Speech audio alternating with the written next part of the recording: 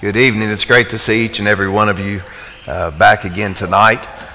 I consider this to be a very special group of people. It's been a busy weekend. A lot of people are getting to the end of their spring break. A lot of trips have been had. It's been a busy Saturday. It's been a busy morning. It's been a busy afternoon, and you chose to be back here again tonight. And I just want you to know I appreciate you. This is in so many ways the core of this congregation. Your desire to serve God is what is going to bless us into the future and growing as well. Can't mention the folks that are going out. I believe we have 11 people going on the disaster relief tomorrow, and we've got different folks that are going all the way through Wednesday. Continue to remember them. Thank you to those of you that are going on that trip. That'll be a great way for us to help, a wonderful thing for us to do. We had a great morning this morning, had a lot of folks with us.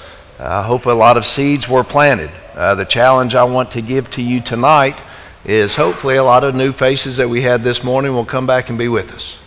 And we've got to get outside of our comfort zone and make sure that we meet as many people as we can, help them to fit in. Hopefully some folks will let those seeds plant into their hearts and decide that they want to make a new start and walk with God in a better way. And I know that you will do your best to make sure that you get to know anybody else that comes. I do want to say one thing on thank you. Brandon is back here. He's back tonight.